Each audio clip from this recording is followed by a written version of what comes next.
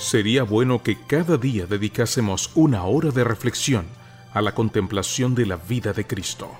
Deberíamos tomarla punto por punto y dejar que la imaginación se posesione de cada escena, especialmente de las finales.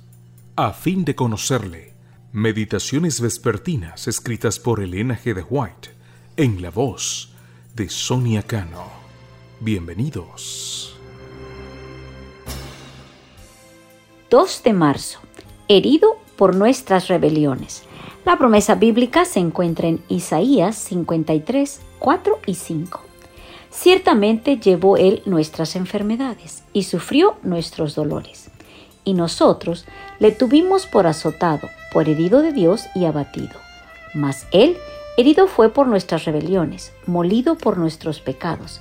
El castigo de nuestra paz fue sobre Él, y por su llaga fuimos nosotros curados. El sincero cristiano puede ciertamente apenarse al ver la desolación que ha efectuado el pecado, pero solo en un sentido limitado puede comprender el ser humano la tristeza de Cristo al contemplar el pecado tal como existe. Desde la luz de su excelsa pureza, el Redentor del mundo pudo ver que los males que sufre la familia humana fueron provocados por las transgresiones de la ley de Dios. Pudo rastrear hasta su origen todo motivo de sufrimiento. Leyó la triste y terrible historia del último fin de los pecadores no arrepentidos. Sabía que solo Él podía rescatarlos del abismo en que habían caído. Solo Él podía colocar sus pies en el sendero correcto. Solo su perfección podía suplir la imperfección de ellos. Solo Él podía cubrir su desnudez con su propio manto de justicia inmaculada. Cristo quería salvar a todos.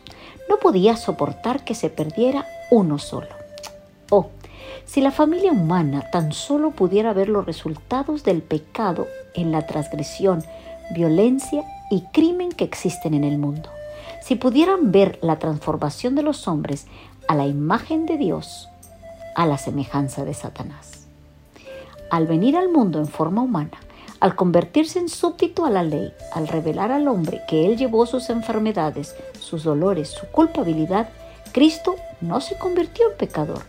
No se encontró en Él una sola mancha de pecado.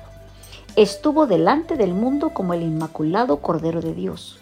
Cuando lo rodeaba la humanidad doliente, Él, que estaba sentado en la salud de la perfecta virilidad, fue como uno afligido con ellos. Esto era esencial para que pudiera expresar su perfecto amor por la humanidad.